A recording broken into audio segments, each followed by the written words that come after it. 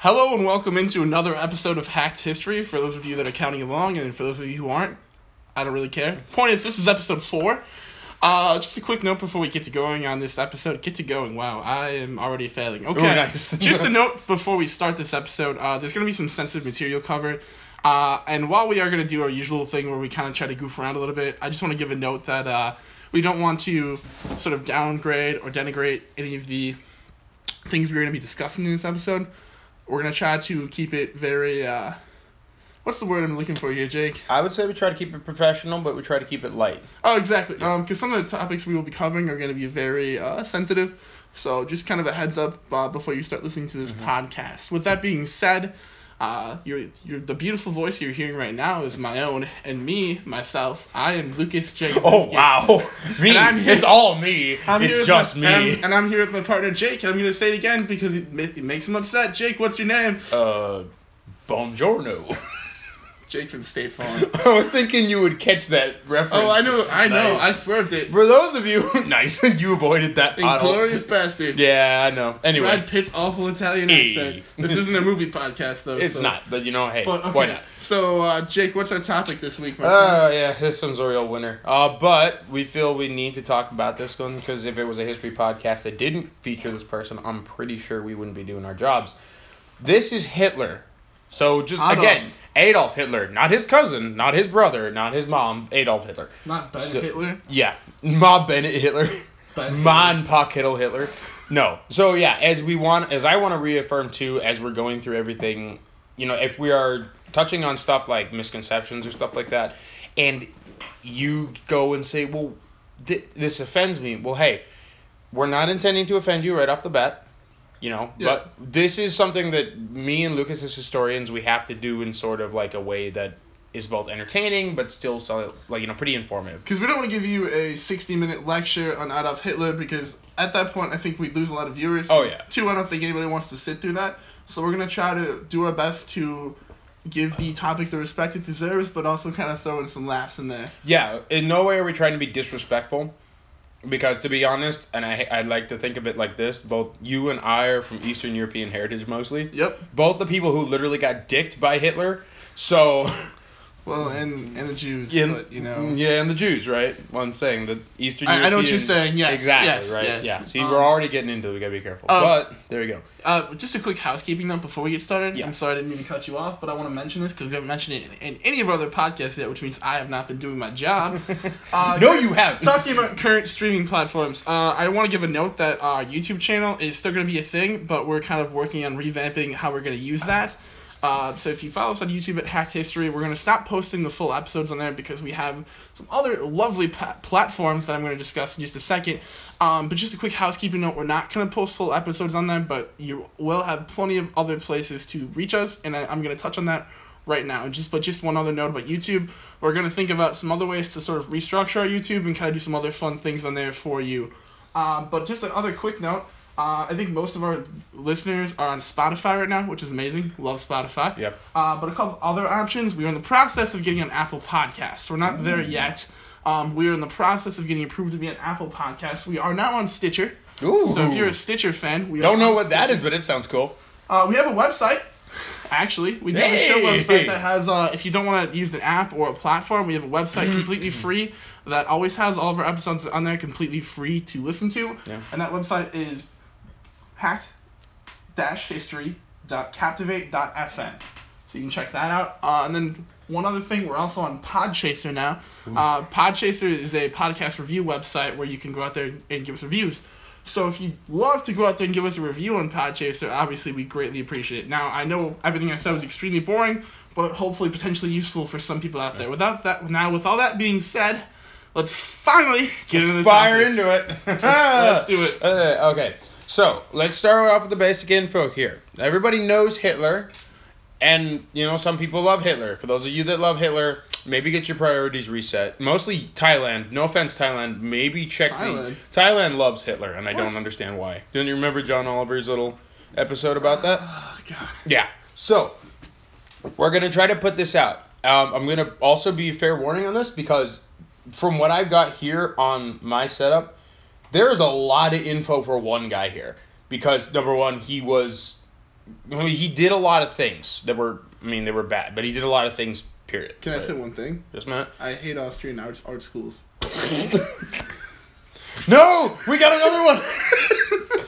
So anyway, yeah, there's a lot here. So I know it may not be the funnest thing, because they'll be like, oh my god, this is like high school history all over again. But guess what? If you don't like that, then why are you listening? So, unless you're here for the witty, that was just me. Unless you're here for the witty barbs, then stick along. The witty Here we barbs go. are great. All right, yeah. It's my personal favorite part. So, Hitler, he's born the fourth of six children on the 20th of April, 1889. His parents are Alois Hitler and Clara Polzel. Alois is actually his father, because that's actually like an older German name. Okay. And Clara Polzel was his mother. Okay. Hitler actually, so his problems, start like right off the bat. Because Hitler, when he was young, used to clash with his dad because he was harsh to him. Because Hitler wanted to, develop an interest in fine art as a career. Sure. So basically, like the old 1880s version of like the son who moves off the farm to go to Broadway to become like a member of Cats, and the dad goes, "I ain't having no son's gonna be on the stage. Get back and tend the farm." And the kid's like, "No, sure. Dad, this is me. This isn't a phase."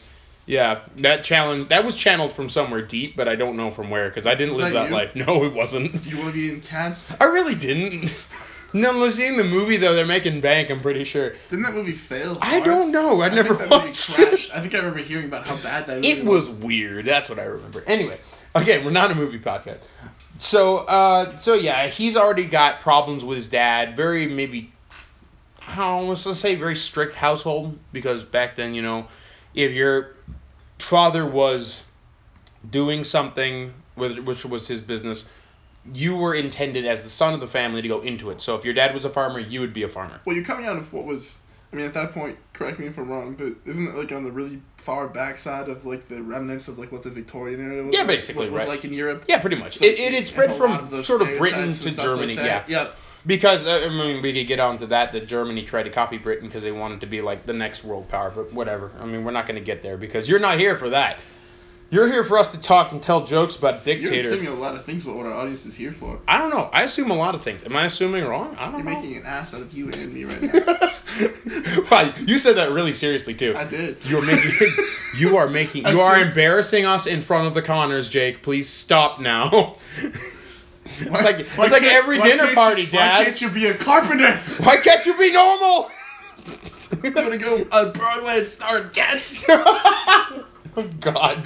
Okay. Right. So, anywho, and so after that with his dad, they're not close. Him and his family are kind of sort of split up.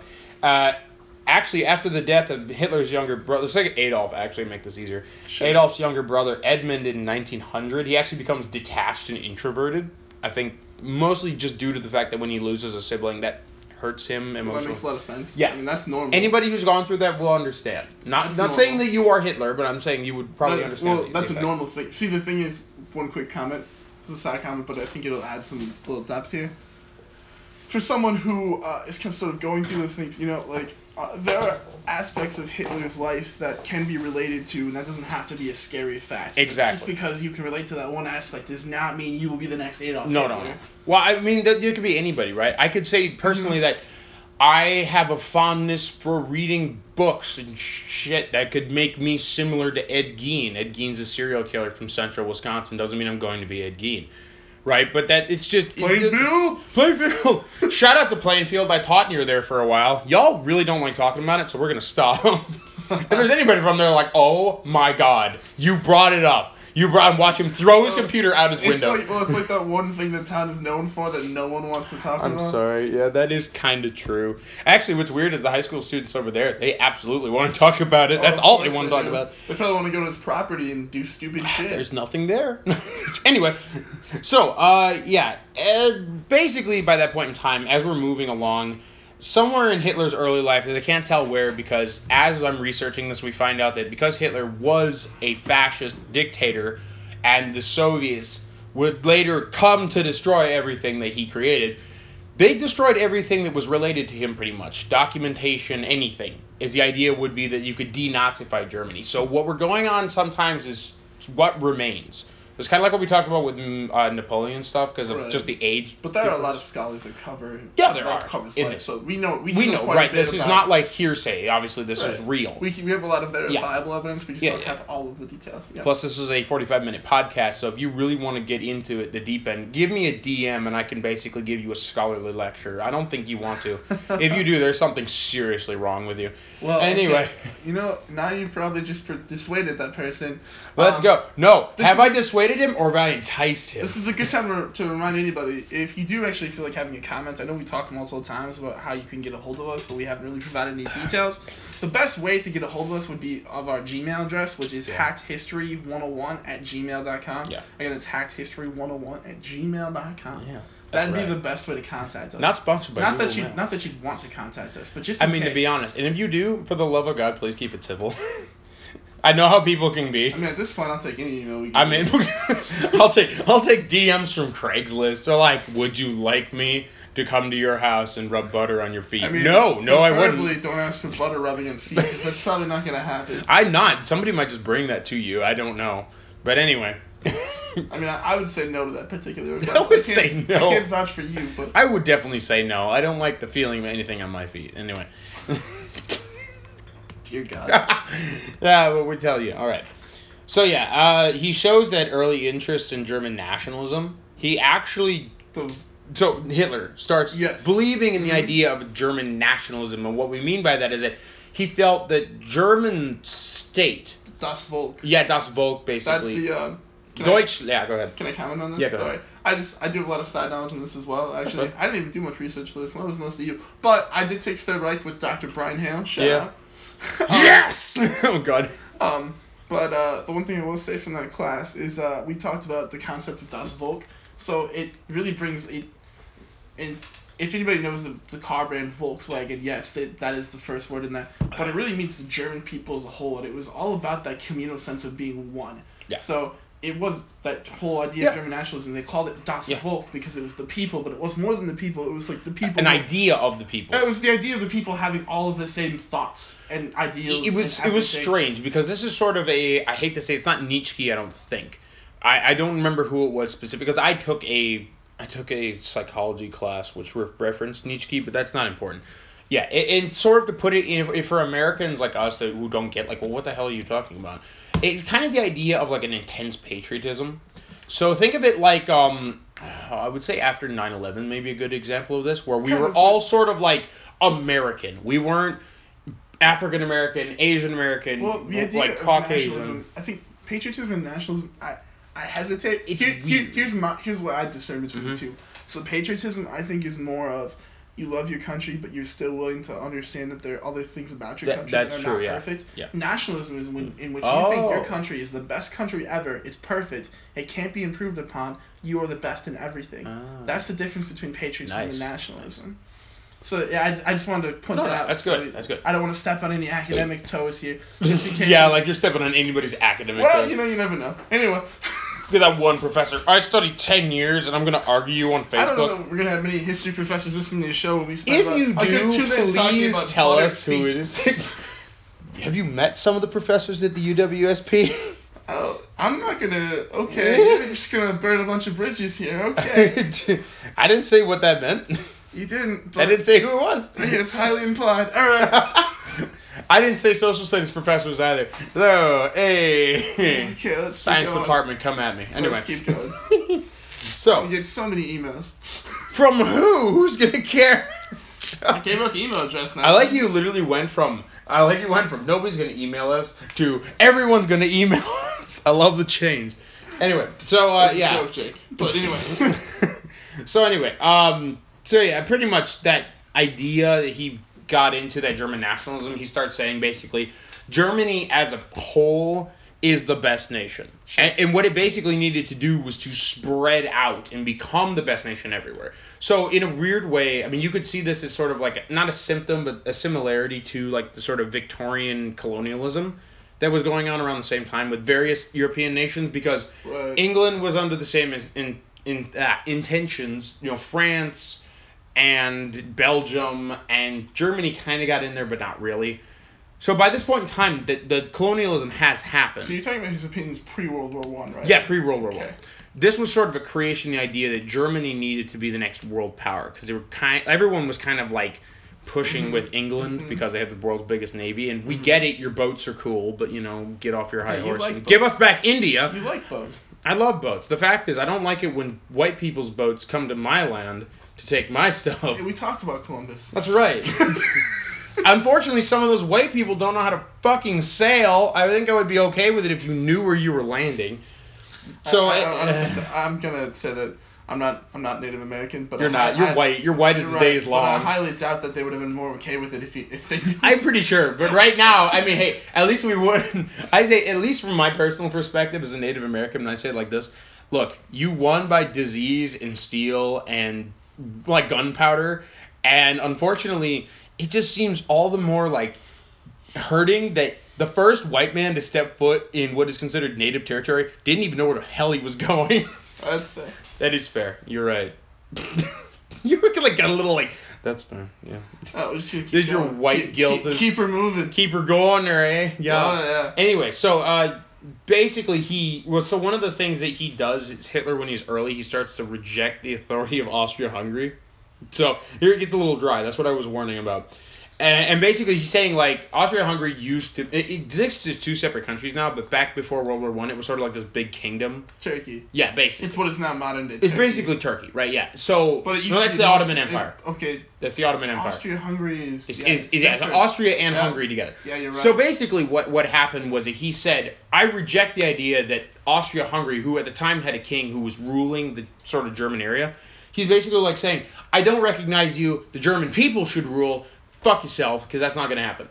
And basically this drives him for the rest of his life. So where we start looking at like when we get into World War II and stuff like that, and we start talking about like the racial ideas he starts pushing, this is really where it starts for him. He shows... Oh, here we go. No, I read the same one twice. So after his father's death in 1903, Hitler's mom kind of allows him to drop out of school. Because at that point in time, his mom was way more supportive of his, because at that point in time, the really strict part of his family sort of unit was gone. And so he sort of drops... Well, he doesn't sort of. He drops out of school for whatever his father was intending him to do, and then sort of knocks around for a while. I will say that quick comment on German schooling. Yeah.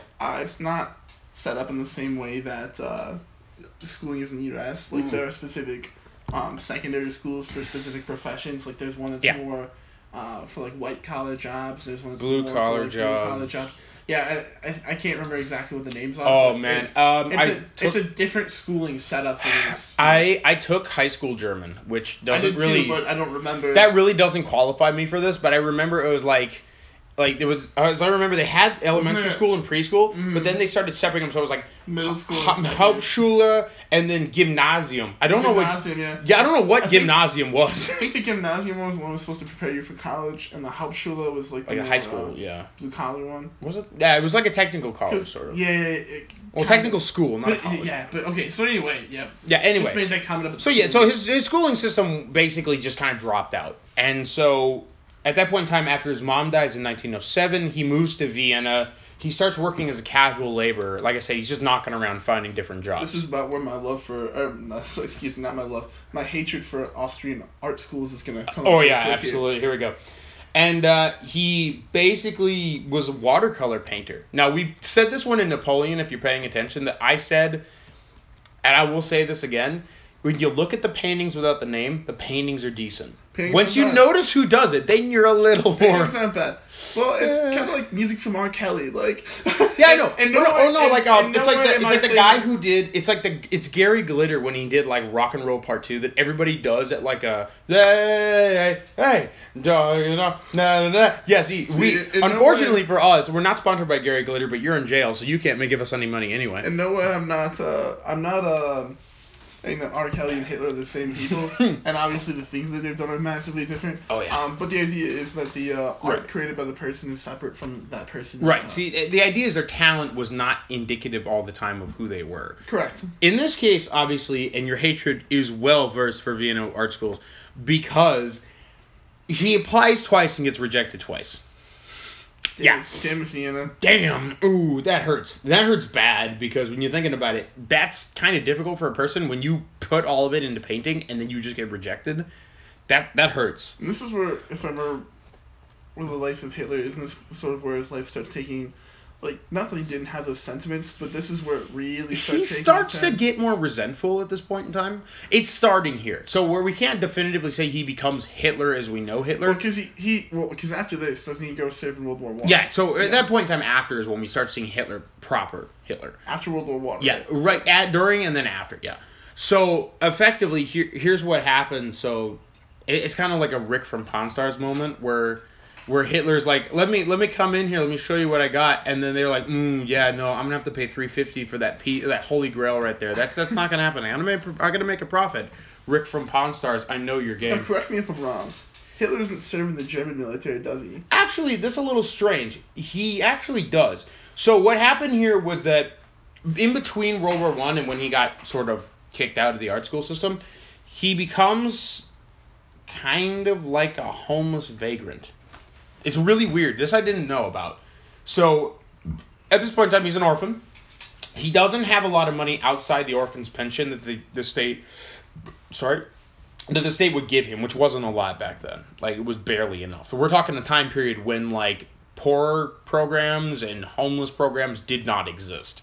And they wouldn't exist for a good, like, I'm going to say, like 90 some odd years almost. So he is basically sort of going around. He's selling postcards for money. He stays in homeless shelters, and he starts to kind of cultivate this anti-Semitism, this like anger towards what is considered to be the Jew. Anti-Semitism basically meaning that people hate Jews for their religion based on a variety of reasons. Either it's their religion based through biblical stance, or it's some sort of Zionist conspiracy business. They usually think like the Jews control the banks. Like this is their thought. This is not anything we condone. The hatred of Jews goes back all the way to. It goes way back to like before Jesus. The modern instances of it have to do a lot with what's called the Elders of Zion, which were essentially the sort of at the forefront of modern anti-Semitism. Things written in Russia. The pogroms in the early 1900s. Well, it was what inspired the pogroms. Oh, okay. Because the Elders of Zion is essentially first of all, it's a little bullshit. It is absolutely. Whoopsies. I said it bad. It's basically a really large conspiracy theory. It started kind of like a little pamphlet / book where essentially there was like the whole idea is that there's these people sitting like these grotesque looking creatures that they call Jewish people sitting around the world, and they're like pulling the strings of all the things that are happening in society. People who control like the world banks, people who control like main manufacturing institutions, politics, stuff like that. Yeah. So the idea, the concept here, which took hold really in a lot of countries, and it wasn't just in Germany too, by the way. I'm not absolving anybody of this. It would happen in Germany. It would happen in Poland. It happened in Eastern Europe and Russia. To understand the application of anti-Semitism in Germany, you also have to understand the science of eugenics that was really popular around this time. It's the idea that genetically you're superior to someone else just based on what makes you you. Based on basically like selective breeding, sort of like animals almost in a really weird way. Well, the idea of selective breeding comes out of eugenics. But like someone first has to believe that they're amazing. They're amazing. Essentially, other people need to be like me. Yeah. So we're gonna create other people with the same genes as me because that's how amazing I am. And God, that's such a high level of narcissism. Even it just offends me slightly. But yeah, I get what's going on. It's really messed up. Oh yeah, no. So when we're talking about this, by the way, I did because this totally qualifies me. But and that's sarcasm, by the way. I took a class with Jerry Jesse, who's a professor, and he did Darwinian sort of like history, sort of Darwinian revolution or evolution, stuff like that. And we talked about the idea of sort of eugenics, the notion like the Scopes monkey trial, where like in America in the 1920s, so this wasn't just a Germany thing, this was like it was all over the world really, but in America in the 1920s at the Scopes monkey trial, there was this trial between the concept of, I believe it was like a school teacher who taught evolution in a school. And so the entire like basis of how education worked, they got very upset about that because the concept of like evolution did offend some of the religious groups, but at the same time, there was this group that said, oh, no, maybe this is right? We're trying to create the perfect human being. In their mindset, they also just stated that the perfect human being happened to be white. So there were cases all over the country where people who had mental disabilities, people who were like considered to be a learning disability state, were literally sent to trial in order to be like decided whether they were going to be like euthanized or not euthanized. They were going to be sterilized in the U.S. Like this is a Nazi Germany thing that we think of, but like they're talking about like sterilizing human beings from breeding based on like that. And here's the thing like that we really should like. The U.S. is not out of the woods when it comes to anti-Semitism, especially even during this time period. No. The U.S. rejected refugees coming from Germany during. No, the St. during Louis the incident's Holocaust, a great example of that, where we literally sent a whole boat of refugees back to Germany to go to the camps. So we don't really need to go into it completely. Just realize that the U.S. is not out of the woods when it comes to this sort of stuff. We're not infallible by any extent. So yeah, at that point in time, you know, we're starting to push into this concept too that anti-Semitism, it exists, but it's not as I want to say it's not as like widespread within Germany at this moment. Like it's not like the basic concept of like the government's No, but I'll tell you when it does spike is after World War One. So Absolutely, we should probably get to World War We're One. getting there. You're captivating me by your Captivate. I'm not sure what that is, but it's some sort of website here. Captivate, by the way, for those people wondering, is how we get this podcast on Spotify. Our podcast would not be possible without Captivate. We're not sponsored by Captivate. If they sponsor anybody, we're not sponsored by them. So yeah, by 1913 here, he relocates back to Munich. So he's back into Germany, and that's when World War I happened. Basically in 1914, he applies to serve the Wehrmacht. That's the German army in 1914. And he spends a lot of his time actually away from the lines, which is weird, because in his memoirs and his diaries, he talks about being on like the battle line almost like a majority of his time while he was in the service. That's all exaggerated, or a good chunk of it's exaggerated. I mean, are you talking about Mein Kampf? Because that book has a lot of issues. But that's what I'm saying. So for people who are looking at it like, wow, this sounds like real. No, this was not real. So just we're not judging you if you thought it was, but there you go. So he actually, though, for a good number of the significant battles in World War I, I'm not going to go through them, he's actually involved in like either the fighting or in some capacity. So he's a corporal, by the way, just to give you an understanding. Isn't it true that he almost died? Oh, actually, yeah. So he was wounded at the Battle of the Somme in 1914. That gains him sort of like his prestige of like the badge of being wounded in combat, sort of like the Purple Heart for Americans. It's I don't remember, it's a black badge of some kind of the German army.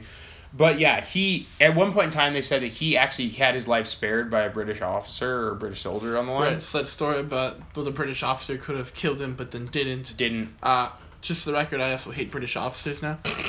By the way, he didn't know what was going to happen, so No. In that man's defense, Lucas. I'm kidding. I don't really hate things. I like to joke. We're millennials, so we figuratively hate things, even though we know very little about them. I very much dislike things. I don't hate them. Hate is a strong word. I don't hate. I mean, I hate Nazis, just because, Oh, Nazis. Yeah. Nazis. They're not good. What's going on with you?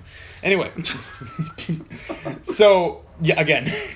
So what happens here is he gets wounded at the Somme. He gets a couple medals out of that. He gets temporarily blinded in a mustard gas attack. That one's pretty interesting. And pretty much at that point in time, for him, the war is over. After the war, he, like a lot of other veterans, so we start talking into like rise of Nazi Party area, they're pissed over the fact that the war effort collapsed at the end, because they thought like, oh, the German people failed us, we didn't fail, or not like the Kaiser didn't fail us, the German people failed us. And then in Hitler's mind, it sort of reinforces that really passionate German patriotism, but we're talking like nationalism patriotism. Right, in this, it's kind of used interchangeably, but when, like, in this case, it's nationalism, like, pure and simple. It's not like patriotism, like, oh, we're great, we're good, but we could be better. See, it's like... Sorry to cut you off, but, like, one of my personal crusades is for people to stop saying patriotism when they really mean nationalism. Yeah. Because there's a heavy difference between the two. Oh, yeah. Yeah, absolutely. So if you use that, you'll learn something today, and we're trying to make you better. All right. So he starts towards the right at the end of the war, as he's starting to look at the defeat, instead of looking at like the way that the war sort of just destroyed Germany overall because it couldn't handle the weight of having like a 4-year world war like that between two fronts, he starts blaming the Marxists and the civilian leaders for Germany's defeat. So the Marxists are basically like communists. They are communists. But that's what they kind of call them. And these German civilians, these are like the politicians in Germany, the big businessmen in Germany. This idea of like, okay, they call it like a knife in the back theory. And I think before you can get into that, I think it's important to summarize what happened to Germany. Because to sort of assume why to say why he was blaming these people. Yeah. The treaty that signed, the treaty at Versailles, another one, because there's been a lot of them. Yeah, there's been a history. few. There's been a lot of their treaties signed at Versailles. But this particular treaty in 1918. This treaty was a Treaty of Paris. No, I think it was a Treaty of Versailles. I think it was Versailles. Yeah, well, I'll go over sort of what happened. So in the Treaty of Versailles, just in a very shortened sense, the Treaty of Versailles, it was sort of like, so there's a weird thing going on here, because there are two ways this could have gone. It's sort of like the perfect like choose your own adventure book, in that the European powers kind of maybe took the wrong way. In that in the Treaty of Versailles, they decided to place a lot of the blame on Germany, and they started putting these like crippling economic sanctions. So these ideas of reparations. Let's simplify. They hit Germany with a hammer. Basically. That's what they did. They basically they essentially saddled them with a debt they knew they couldn't pay. Yeah. And then they said, no, you can't have an army, basically. Or a navy. You can have like a mini army. That doesn't do anything. Yeah.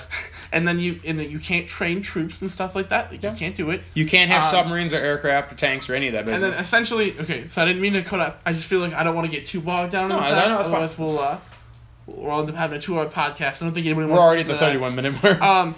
So, we're going to have to probably pick it up a little bit. Yeah. There's a lot to talk about with Hitler. We apologize. Yeah, because there's a lot of stuff going on. So, essentially, I think it's just important to understand that Germany gets plunged into a really bad economic situation. Oh, yeah, real bad. To the point where, things like toilet paper cost, like, thousands of marks. Or bread costs, like, millions. Because there were pictures online, if you go and search, there's pictures of people with wheelbarrows. Well, there are a bunch of memes out there where it's like, where people just like, there's like a big room full of cash, and it's like, oh, this might be one loaf of bread. Yeah, basically, right? There's huge inflation.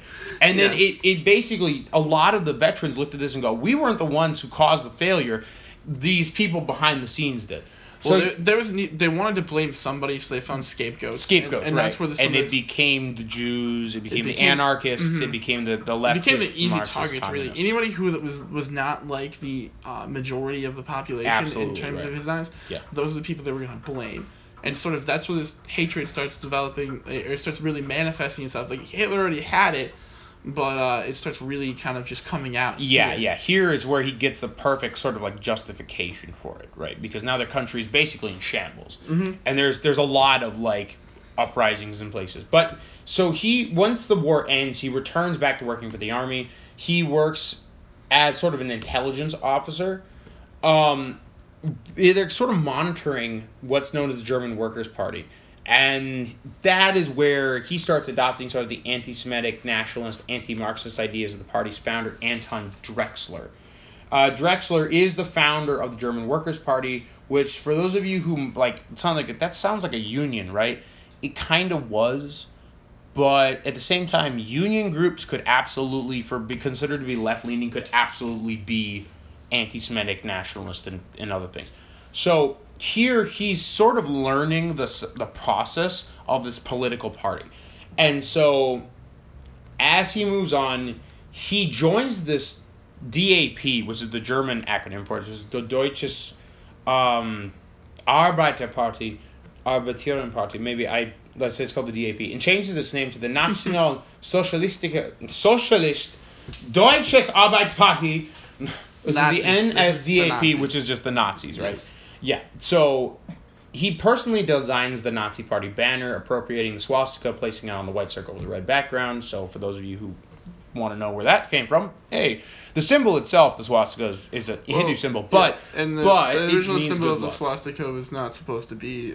He basically hijacked that symbol and said, let's make it crooked and hate-filled. He tilted it, right? Let's tilt that bitch and make it hate-filled. So he grows this party from here. he starts drawing in all these right-wing military groups to provide protection because, he's a veteran. He pulls in a lot of these veterans groups who are all pissed off. And on the 8th of November 1923, Hitler and the SA, this is the Sturmabteilung, this is sort of like the party group, party members. Sure. They're called the SA, storm a public meeting in a large beer hall in Munich. And announced that the national revolution is at hand and declares a new form of government. Flash news here, that shit fell apart real fast because it ended up killing a good chunk of his party and he went to jail. And then Hitler ends up in jail. Yeah, for high treason, which is actually pretty interesting. They didn't just shoot him. This is where he writes. Sentenced to 9 months in prison. Yeah, so during this time, he starts dictating most of his first volume for Mein Kampf. This is Mein Struggle, his sort of autobiography and political manifesto.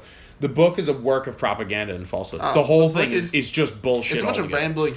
It doesn't really make a whole lot of sense. Like if you read it wouldn't make any sense. But like it's not even well written. No, like, not really. Anti-Semitism, no. like obviously it doesn't make any sense. And I'm not advocating for any of it. But like I'm pretty sure a layman anti-Semitist could probably make more sense than he makes. I'm pretty sure like the guys who write like total like manifest before going on a killing spree probably make more sense than this guy. And just to be clear, we're not advocating for any of that stuff. No, we're not. Hitler was a very bad writer. He sucked at a lot of things. I'm sorry. I'm not sorry. What the fuck am I saying? Anyway, yeah. Why are you sorry for that, man? You should. I feel like Paul's just like part of me is like, ooh, no, you don't want to alienate those. Oh yeah, burning that's right. Bridges of not liking Hitler. Those viewers are Nazis. Who gives a shit? So yeah, he creates this, and out of this comes this plan for transforming Germany into a society based on a pure race. This idea of Aryan, which is blonde-haired, blue-eyed, part of that eugenics thing that we were talking about. No Jews, no people who are crippled, no gays, that's for sure, and no mixed race people. Like he's adamant about like getting rid of any physical inferiority as he sees it. It's not an inferiority, it's a disability, and we live with that. I have a disability of, like, learning, Lucas, if you feel comfortable. I have a visual disability. Yeah, so that's like I said, like, two of us. I have blonde hair and blue eyes, but the visual disability probably would have gotten me killed, so. I'm mixed race, I probably would have been put in the camp. Like, that's... I probably would have just died straight up. They probably just euthanized me, put me in a hospital bed and say, nope. No, just had you taken out the street and shot. Anyway, so here I kind of shortened it up because there's a lot of information, and I'm not going to go through all of it. But from 1929 to 1939, Hitler becomes sort of like a rock star. So the main event I want to mention that I don't know if you were going to talk about is the Reichstag fire. Oh, yeah, I was, yeah. There's a lot of controversy about who caused it, but the Nazis definitely seized on that opportunity to sort of say, it was us, we're going to... Yeah, well, no. So this is sort of where I sort of touch on it, because from 29 to 39, like I said, he becomes this rock star figure in Germany as he starts using this like really. I'm gonna say it. He has a very effective speech quality. He's a very aggressive speaker. Oh yeah, no, there are pictures of him where he shows like poses and speeches. It's very like authoritarian and aggressive. Or if you want a really good example, for those of you who are listening, go online, search Charlie Chaplin's The Great Dictator speech, if you can find it in full. It is basically sort of the way Charlie Chaplin took it from Hitler's actual speeches. Not like Charlie Chaplin was a comedian, he was making fun of Hitler. But you get this sort of sense what he was doing. He was using a lot of hand gestures, aggressive, like sort of vocals, and it makes people listen, right? So he draws crowds of thousands, like to Nuremberg and the rallies there and all across Germany. And so he starts looking at this and says, I can use my propaganda to start pissing the German people off about what had happened during World War I. He takes their anger and resentment towards what had happened and utilizes it as sort of like a weapon. So part of it here is using that idea of like what you call the Reichstag fire. Because at that point in time, Hitler had started gaining the public say, you dislike Jews, identify Jews, get rid of them, they're bloodsuckers or whatever. This is what he would say. Well, he was saying they caused all the issues that are happening. Yeah, see, he would basically create like a scapegoat. Yeah, exactly. Yeah, so he was basically saying all the Jews create all the problems. He's pulling the Mel Gibson card here. And so he uses, too, this moment here where the Reichstag, which is like the German parliament building in Berlin, it catches fire. And so basically Hitler goes and says, you know who caused it? The anarchists and the left-leaning parts of government, like the anarchists, the Marxists, the communists, all these people that were considered to be like dangerous. But it was really most likely the Nazi Party. Oh yeah, no, they literally. I think they started, or they have come to the conclusion. Excuse me, that they started the fire and then basically used that as a chance to sort of create a political coup. And so what happened here was that he was able to rocket himself into being the chancellor with a German majority in parliament. Yes, and there's a whole sequence there. We're not going to get into it. There's a lot of politics, and that's why we tried to avoid it's really that. good, but like it's not. We don't have the time to cover it. There's videos out there. Unfortunately, I think we're gonna really have to do World War II disservice too because we don't have amount of time. I really cut it down. So yeah, basically what we're saying, he takes at this point in time. He actually starts purging a number of the original members of the Nazi Party in the SA. So he starts ousting people for being homosexuals. There are quite a few. He ends up getting a lot of his political opponents killed. So that he's the leading guy on the mountain here. Yep. And so he gains and then, like I said, he gains that legitimacy through political office. At that point in time when he's chancellor, he starts putting in these laws to sort of get rid of the rights of Jews, homosexuals, the disabled, gypsies, those of mixed race, the idea being that they were considered to be political prisoners. And then he would put them all into concentration camps where they would basically just sit out the rest of their lives. Or be killed. In most cases. At first, what was weird about this was that first they didn't actually turn to killing until they started the war. Before, they would put them there, and then they would like try to re-educate them. And then when the war started, they're like, screw it, let's just shoot them. Like stuff like that. Or if you were like mentally handicapped, then they would just sterilize you. There's a whole range of huge like laws. There were like Nuremberg laws that created. There's a lot of laws. Yeah. So in 1935 here, Hitler starts turning to other nations and ethnic regions around Germany in order to create what is the new German state. He starts grabbing areas that had originally been part of the German kingdom or empire before the war or before World War I.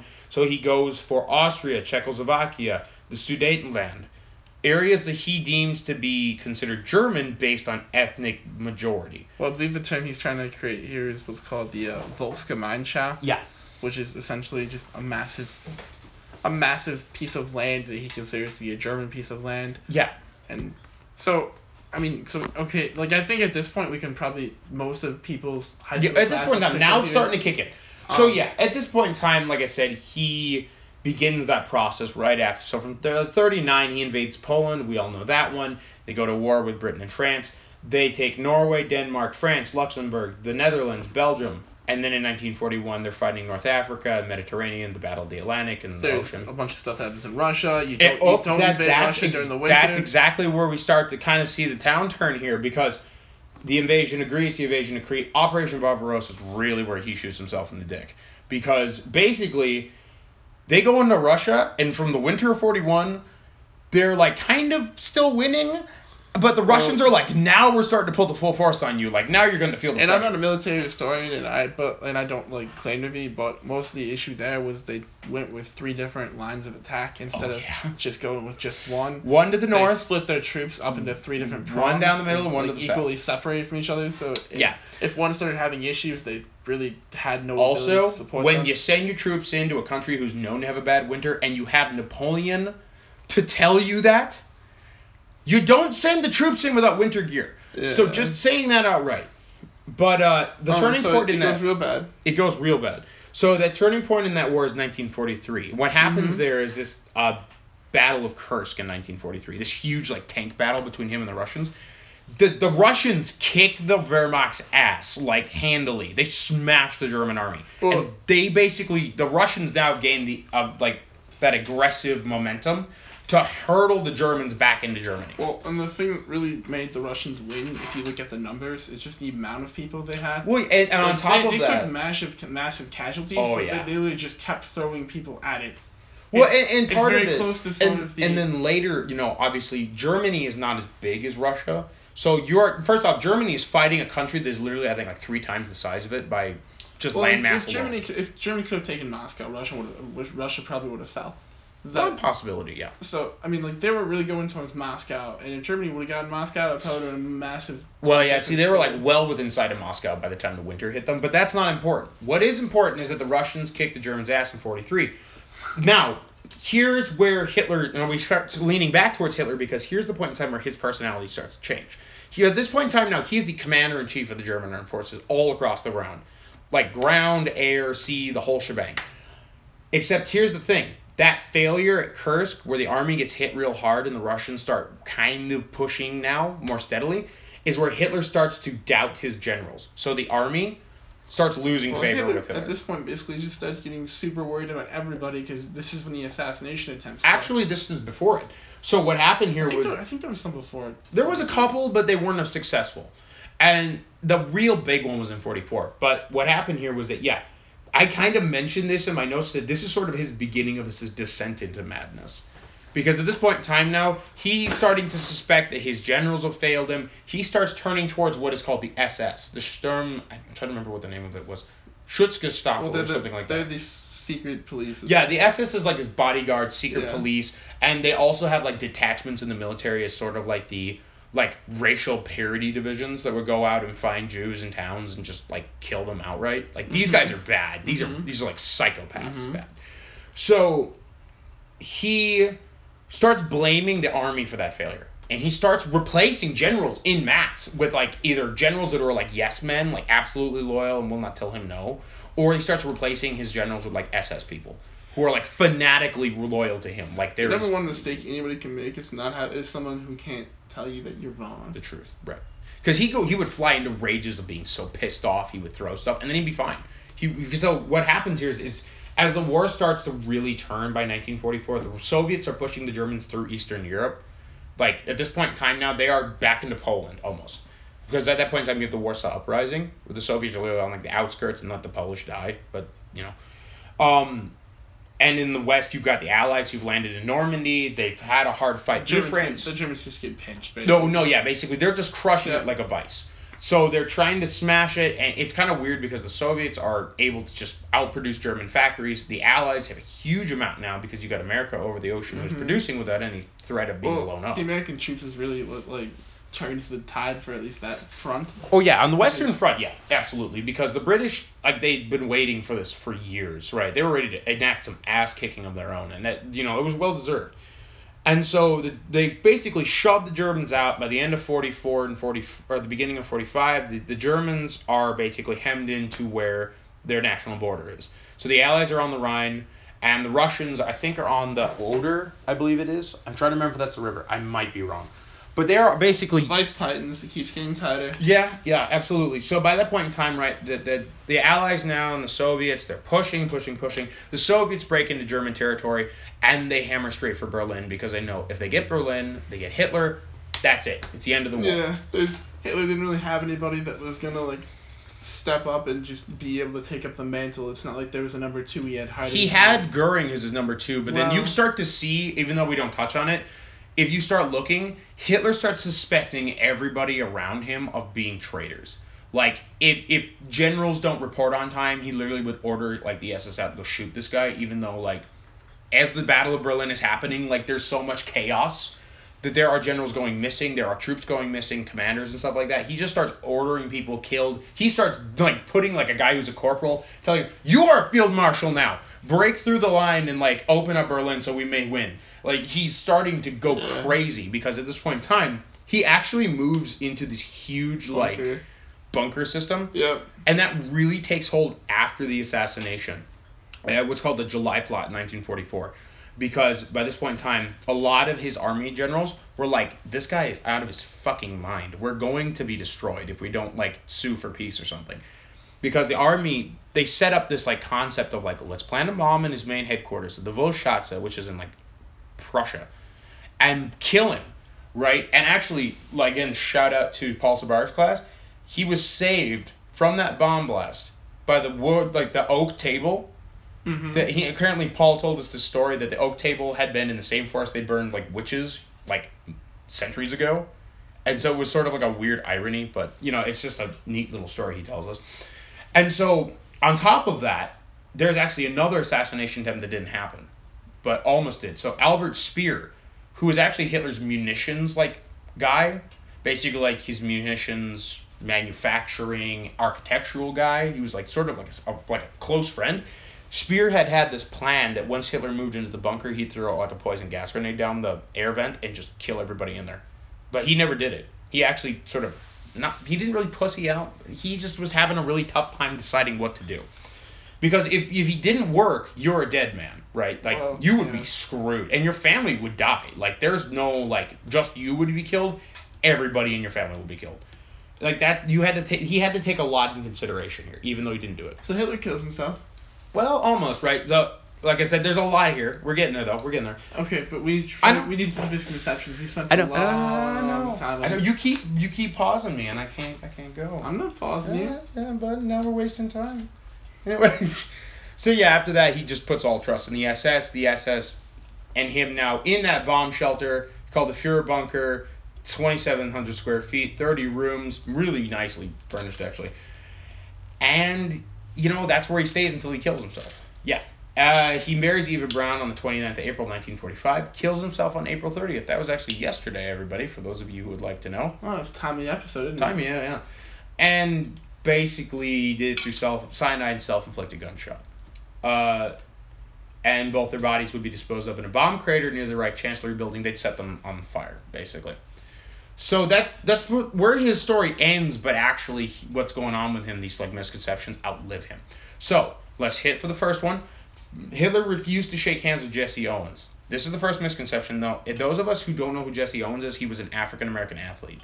He gets his stardom because he participates in the 1936 Berlin Olympics. And this Olympics was meant to sort of show off the superiority of the German race, so the Aryans were better than everybody else. Kind of turned on its ass over tit when an African-American guy wins. So think of Hitler. Hitler gets maybe a little pissed about that, which infuriates Hitler, according to the story. So pissed off, in fact, he leaves before the thing's done and refuses to congratulate Owens. Now, the reality is that this event actually never occurred, that he didn't actually congratulate Owens.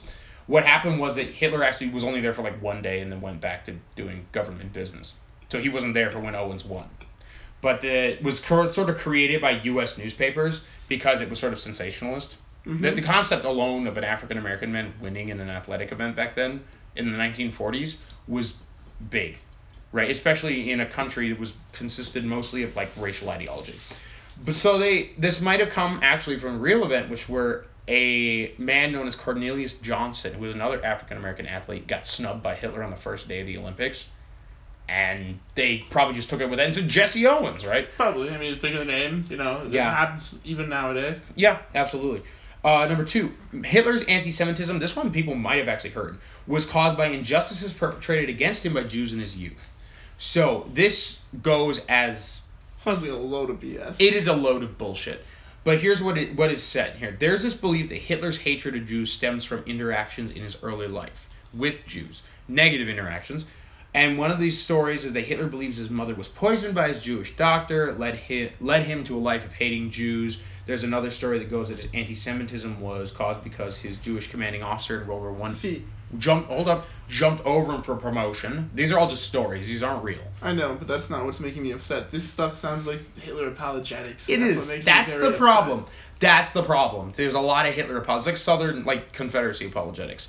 You just got to admit it. Mm-hmm, and you see it in a lot of things, but just the fact that people are... Yeah, see, so, I mean, long story short, it's bullshit. The whole thing is bullshit. Yeah, he hated Jews because of what had happened, and it was starting from his early life. We talked about why he hated Jews. We just got there. So, this is basically like saying that this is apologetics for why I'm sorry, he killed 6 million of your people, but he wasn't meaning to that. He was just the way, that's bullshit.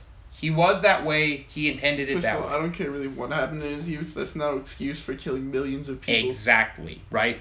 Sounds like you're directing that at me. No, I wasn't. I'm just doing my job, man. I'm not directing at you. I'm directing at people who actually believe that and take that as an actual excuse. Yeah. So, yeah. There's another one here, riding along the same train of sorts. That was not a pun. For those of you who may catch that in the comments, so fuck yourself.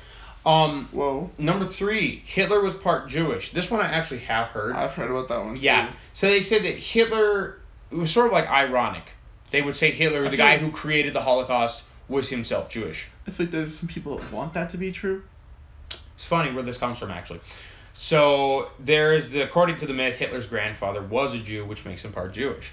Or that's what they would think. They also said his mother was Jewish or his father was a rabbi. That's like basically saying like the game of telephone where you start with that misconception and just blow it way out of whack. This is kind of going around the same, concept, right? Same apologetics, sort of.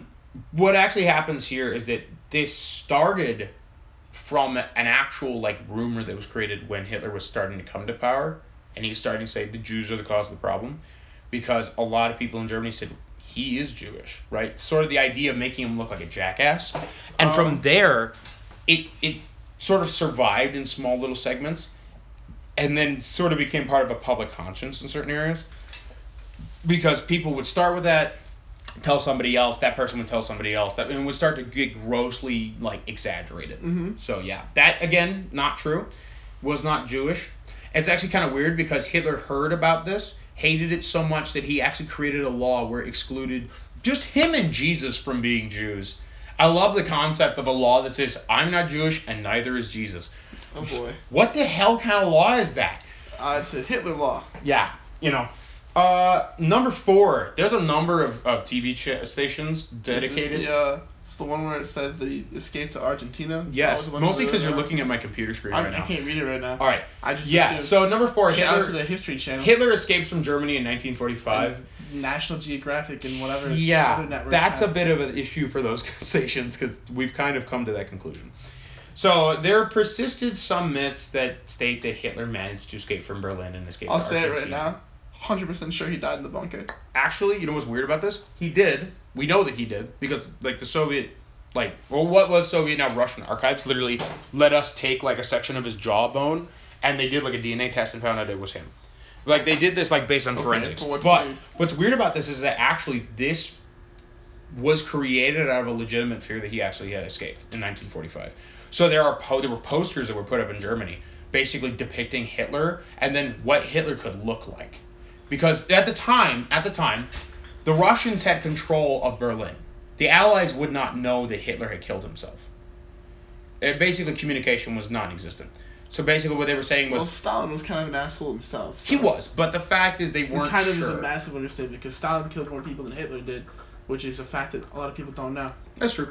But basically stating, like, the Allies were afraid that if Hitler escaped, he could create another, like, Nazi party in, like, Argentina. Because you had Nazis who moved there. Mm-hmm. You had... What the hell's his name? Oh, man. Eichmann? Eichmann. Eichmann was the guy who would do that. He's sort of like the poster child of Nazis moving to other countries. Mm-hmm. But, yeah, he didn't. He died in the bunker. Primarily because of the way... first off, the city was encircled, right? That's going to be hard to get out of. And number 2... he didn't want to leave. Hitler has this like obsession with the concept of dying for the cause that he was like, I will stay here and die. I will not leave. Well, people literally were telling him, fucking go. And he was like, I'm not going. Like, well, he believed so like vehemently in his cause that he was willing to die for it, and he didn't see. I mean, mostly it was part of his mania a little bit. Well, he didn't see failure as an option. Like he did. I don't think that he could have lived a life in which he had failed to do the things. See, that's what pokes such a big hole in the Argentina theory is the fact that like you think a man who literally conquered most of Europe and posed the biggest threat to like Western or not Western civilization, but like freedom, I guess, would like settle for being a chicken farmer in Argentina. Like that's stupid to me. No. Alright. And two, on top of that, there's a couple other things, right? Like the fact that he has this mania that they could win at the last minute. Plus his failing health. Like he was starting to like fall apart. He couldn't sleep. He had like health issues. My final one. And my favorite one here. Okay. Hitler has one testicle. I was wondering if you were going to bring that one up. I've heard about that one. You have? Yeah. Yep. Yeah. Actually, I like the story of this because it's not real at all, which is weird. But they still say it's up with a dick one and now a testicle one 2 weeks ago. I don't know, man. History's weird, isn't it? But basically, this last one says that Hitler had one testicle, and that it actually came from a military song called Hitler Only Has One Ball. I had the lyrics on my computer, but we don't have enough time. It's amazing. It's a British military song. Because, they're always chipper. I love it. But basically it was meant to mock him, ridicule him. Oh, for sure. Basically, a man with one ball is considered to be not a man. I can see exactly where this came from because he's half the man he used to be. And it's propaganda because the British people are like, this will be a really funny song. Yeah. We'll just spread it. Yeah. It'll become a rumor. And that rumor persisted till today. Yeah, basically. And what happened was that throughout the war, that was what it was used for, basically to ridicule him. However, contemporary research emphasized, and I don't know which researcher would specify his time for this, that he actually had a complete set, as told by those who were close to him. Actually, I think they found out that through his chauffeur, because they all both had to go take a leak on the side of a road. Again, I don't know.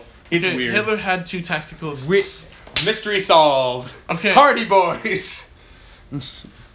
That being said, we're going to move on to my part of the podcast. I've got 4 quotes, and then I've got a little fun surprise at the end that I don't normally do. We're going to do as kind of a way to sort of detox from all of the things we've talked about this episode.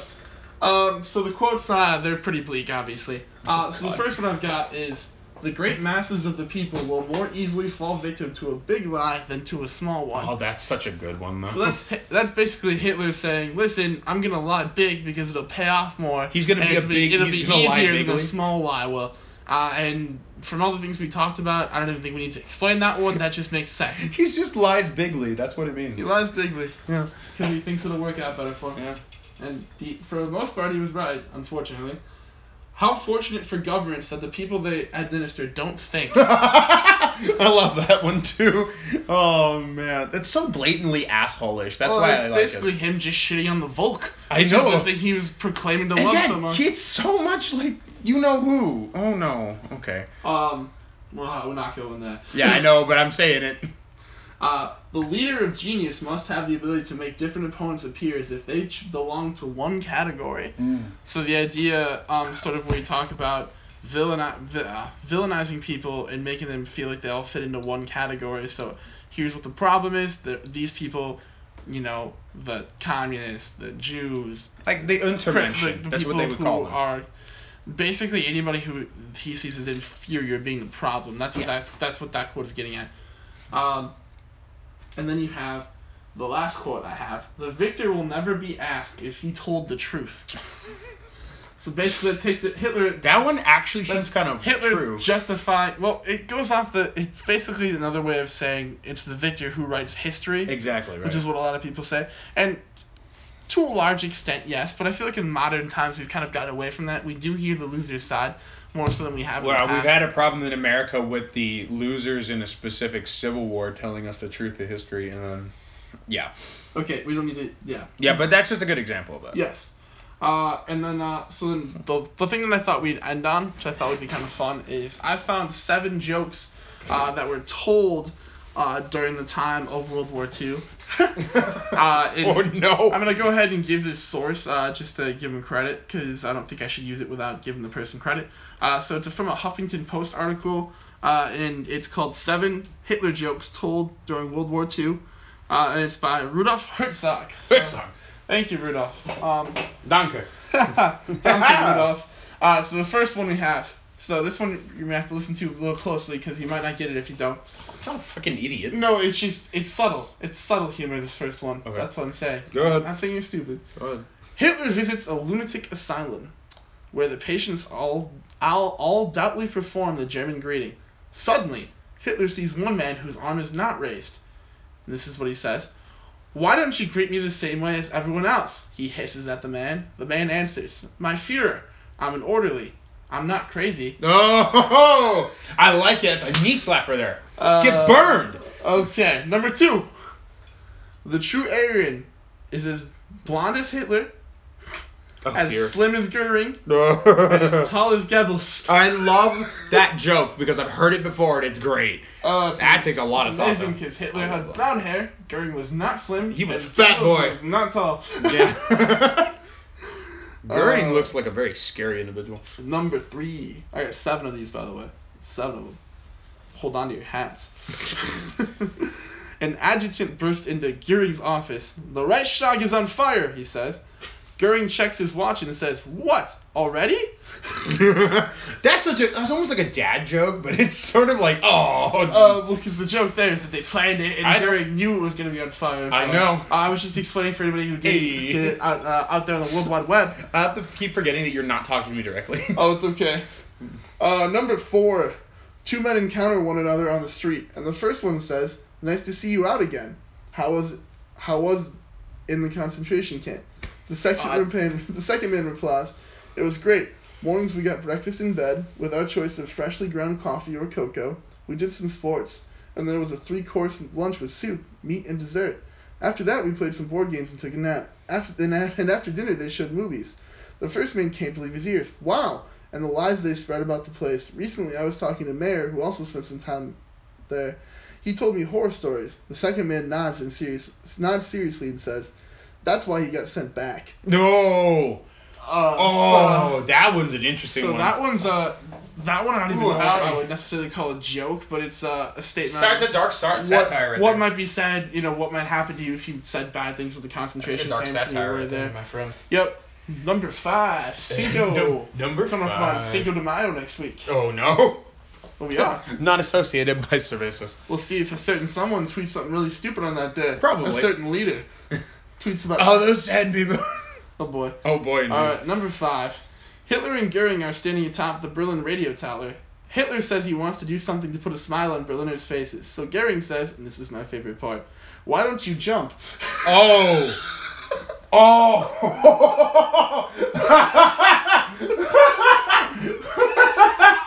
my God. That's a good one. Oh, I love that Christ, I love that. Number 6. If Hitler, Goering, and Goebbels were on a ship in a storm and the ship would sink, who would be saved? Answer: Germany. That's a good one. That's like a political joke. I like that one. And then the final one, number 7. What has gold in its mouth, silver in its hair, and lead in its bones? Oh no. A member of the Volksturm. Oh. So for those of you who don't know the reference, the Volksturm is sort of this. Really, it's after when Germany was running out of soldiers. It's like the. Essentially, he put out an army full of people in their 50s and 60s who were not fit young to boys. serve, and then people who were in the Hitler Junge. Hitler Youth. Yeah, that's basically the Nazi Boy Scouts. So basically he sent in a bunch of 15 to 60-year-olds with a bunch of 50 to 60-year-olds and told them to go fight. Okay, so the concept of that is really the saddest part of the war, which is old men going to die. It's like, oh. Yeah. God. So, essentially, hopefully some of those jokes lightened a little bit of the load, but... That last one was kind of a doozy. The last one's a little doozy. The 5th one is my favorite one. I like the 5th one. That's again a little dark, but it's pretty funny. That gets the hacked history seal of approval, that one. Does it? Okay. It doesn't. Oh, God. Like you're never on board for that. No! Absolutely not. I don't want our brand to be associated with anything. That way we can't get in trouble. It's true. Anyway, next week we're going to come back with another episode. It's going to be a little bit less Hitlery. I hope so. But we are gonna talk about Henry Ford, and believe it or not, some of the same issues. Hitlery. Some of the same issues that come up in this episode are gonna come up again. Oh, he's an interesting fella, I'll tell you. So stick around for Henry Ford next week, and we hope you have a phenomenal week. Peace.